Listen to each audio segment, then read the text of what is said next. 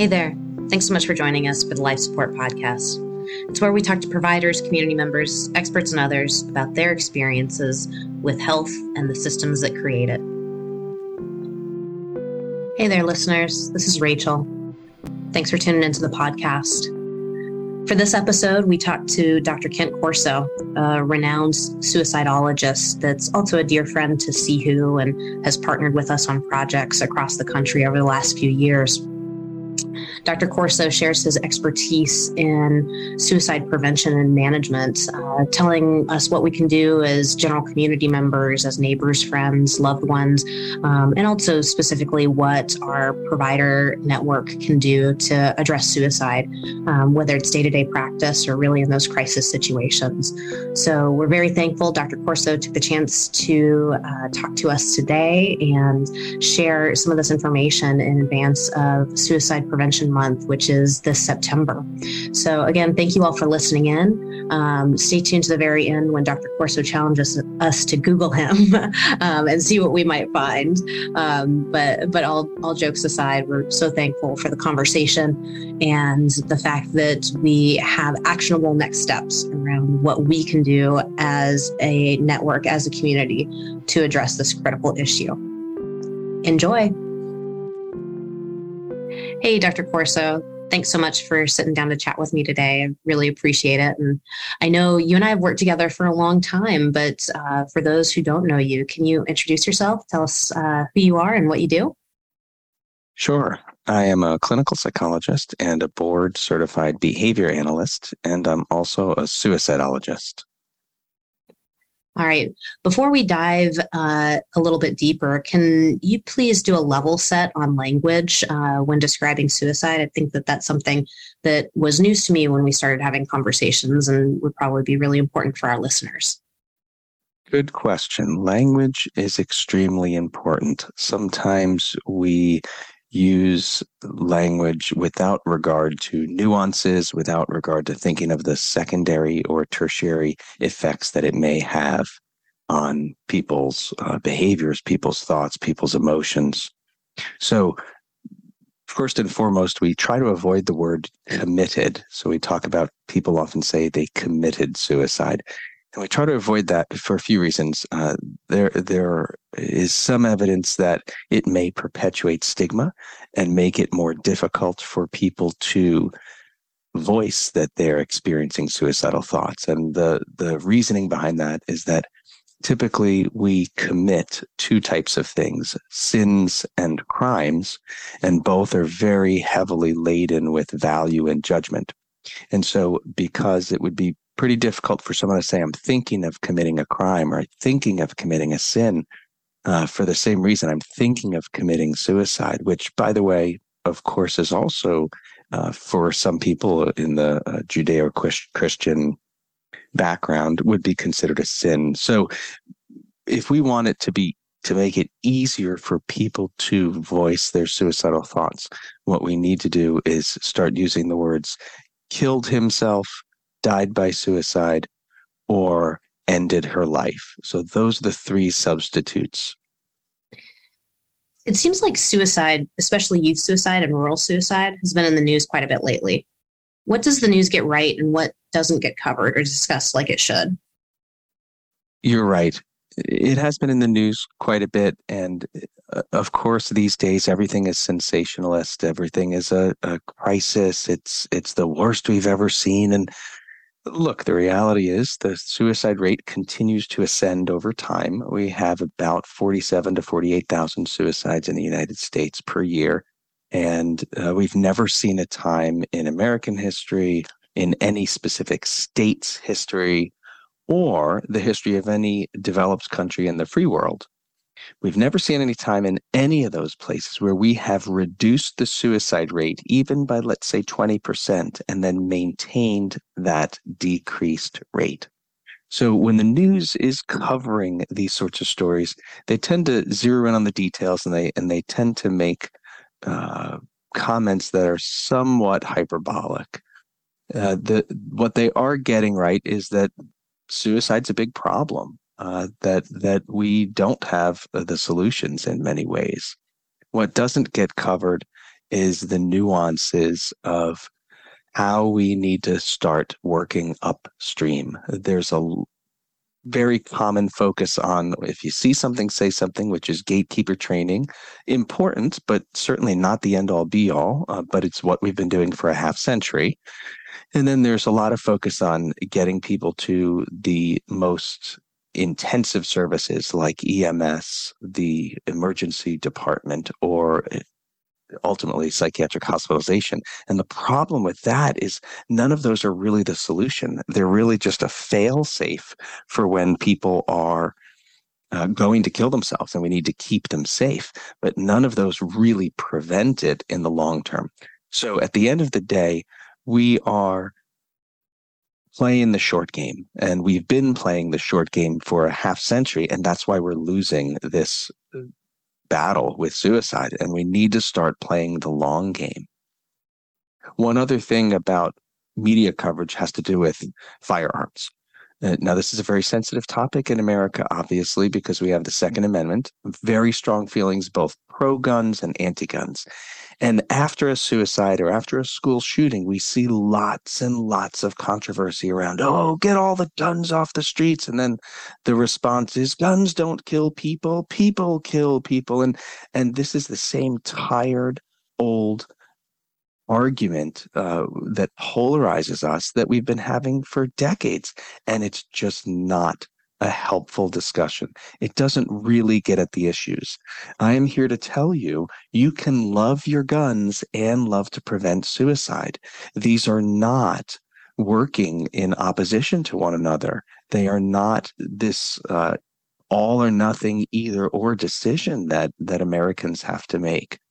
And it in order to balance those two priorities of, let's say, preventing suicide and wanting freedom to carry firearms or to purchase firearms, the way it has to get balanced is simple mitigation strategies around firearm safety, and that's a whole different discussion. So we're not going to go into it.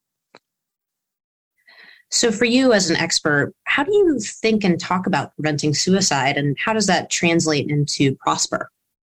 When I think about preventing suicide and talk about it, it's a lot of the sorts of things that I was mentioning a few minutes ago after your last question. And it comes down to our paradigm for suicide prevention and how we think about really looking at the antecedent situations that ultimately result in suicide. So those antecedent situations often have to do with a stressor. A relationship problem accounts for 42% of the triggers prior to suicides. We have substance abuse issues. We have a physical health illness, housing problem, financial problems, some sort of an upcoming crisis in the next 2 weeks or in the very recent past. So those are those common triggers. We've known those for a half century. Knowing them doesn't help us change the problem. We can't just profile everyone who's having a relationship problem and screen them for suicide. Again, that's playing the short game, but it's also focusing on only the individual factors. And people are different. There is a ton of diversity among humans.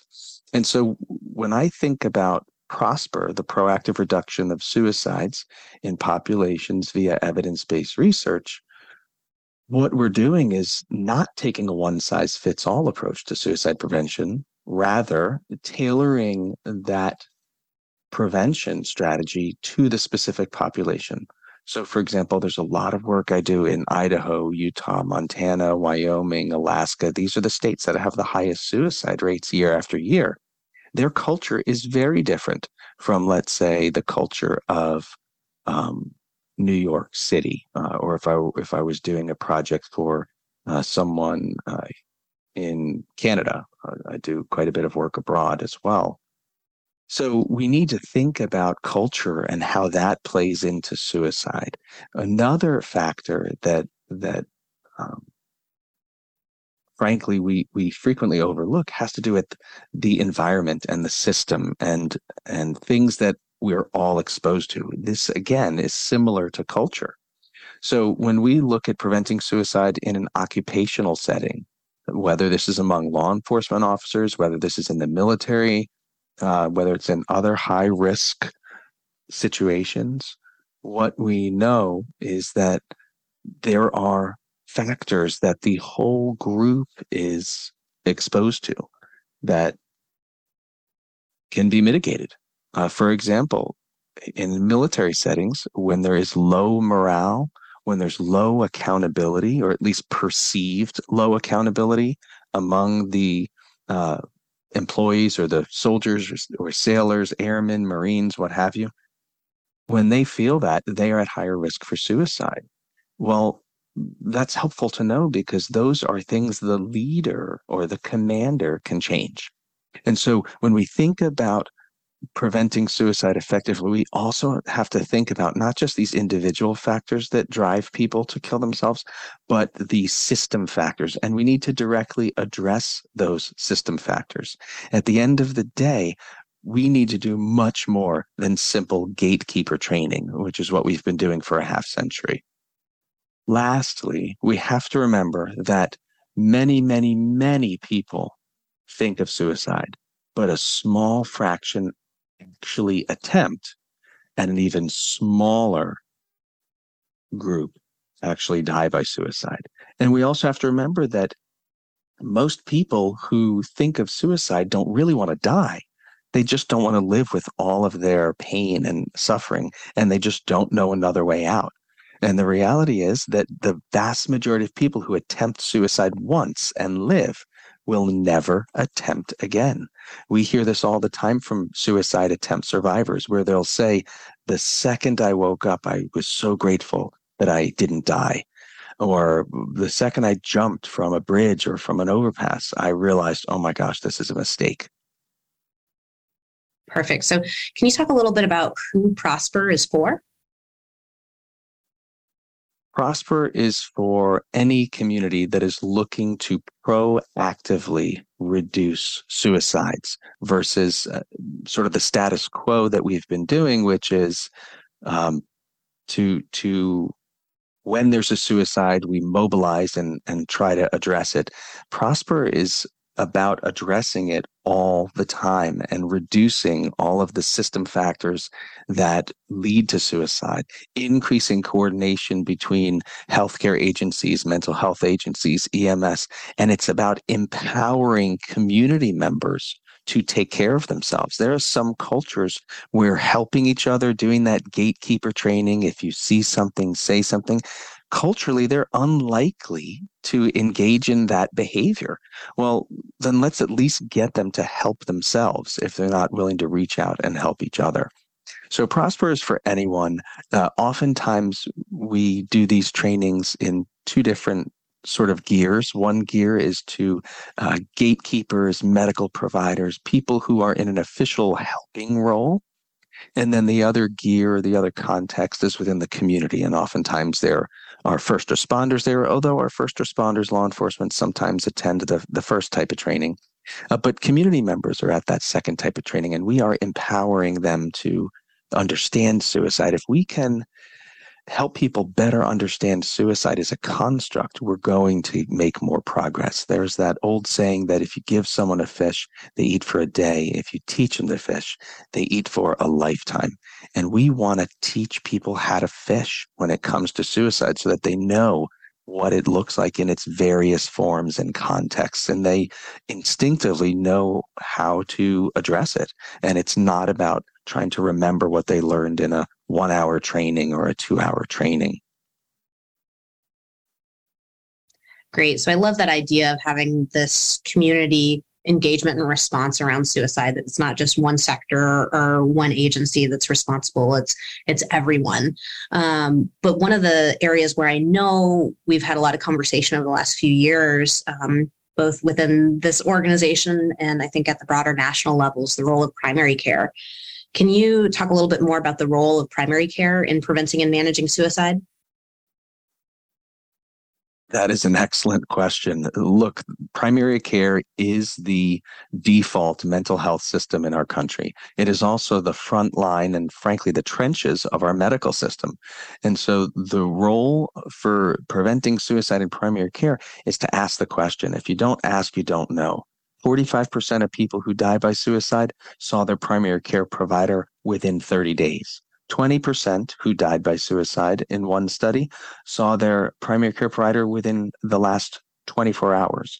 So it is incumbent on us to start asking more. Now, there are some recent studies showing that screening doesn't work. We can't just set up these robust screening programs and screen everybody. And so we have to take it sort of one layer deeper and not just do a shotgun approach where we ask everybody in the world, every appointment, are you thinking of killing yourself? We need to be much more mindful of that and focus on, first of all, the relationship within the medical context. And we also need to know that even if we ask the question, the person may initially not disclose. They may say, no, I'm not thinking of killing myself, when they actually are. And we do know that there is sort of a trend like that. So I know that's not the neatest answer that people usually appreciate for primary care when you're developing algorithms and clinical pathways and so forth. It's not to say that you can't screen every patient, let's say during vitals, but you just need to be aware that there's going to be some false negatives, some false positives. And at the end of the day, once we do identify suicidal persons, what we need to do is actually treat them. Oftentimes in primary care, even in mental health care, when we ask questions and discover that the person is feeling suicidal or has had recent suicidal thoughts, we all of a sudden discontinue our discussion of the presenting problem and sort of shift to a risk assessment. And that's great. But when we finish the risk assessment, what most providers do is, if the person does not need to be hospitalized, they shift their attention and the treatment plan back to the chief complaint. And that is a big mistake. What we need to do is treat those suicidal symptoms until they haven't occurred for about 30 days. So, in short, primary care should be doing some treatment of suicidal symptoms. And the main way they would do that is by helping patients develop a crisis response plan, which is not an administrative tool. It is a dynamic, ongoing plan for coping and teaching the patient how to cope with their suicidal thoughts until they haven't had those thoughts for at least 30 days. Perfect. I think that's so important. So obviously you do so much work in this space, and the training that you do makes a real difference in the ways that providers and communities prevent suicide. Can you tell me a story about how suicide prevention training really does make a difference in people's lives? Sure. So suicide prevention training tends to only make a difference in people's lives when they apply that training. Part of the goal, or one of the goals, when we conduct Prosper is to ensure that we are changing people's practice habits. And practice habits don't change without first addressing their mindset, their understanding of suicide prevention, any misunderstandings, and absolutely addressing sort of this new paradigm that we need to adopt versus falling into habits and mindsets that align with an old paradigm. So, telling you a story, I train thousands of people a year, abroad and here in the States in Prosper. And I have frequently received emails the day after the training concludes, a week after it concludes, where a provider said, "Oh my gosh, thank you very much. This has been so helpful. I, for the first time, had to use it and realized that not only does it work, which is funny, they're like, this works. Not only does it work, but I realized that how I was going about it was not as empowering to patients, or was not as client-centered, patient-centered. It was a bit heavy-handed, and I never realized how that was impacting the way the patient would or would not share their suicidal thoughts with me. So that's sort of a common thing that happens when I train people in Prosper. Great. Well, lastly, I think very importantly, where can people find you so that they can learn more about this critical issue and some resources available to work with their communities? You can find me online at www.ncrbehavioralhealth.com. And if you Google me, I don't know, you might come up with a few sources too. I have a YouTube channel. I've done a lot in the area of primary care, integrating behavioral health into primary care. So there's a YouTube channel with some sort of demonstration videos and other examples of where I've spoken at conferences or done trainings at conferences. So thanks so much. I appreciate the opportunity to do this. All right. Thank you to Dr. Kent Corso for taking the time to chat with us today.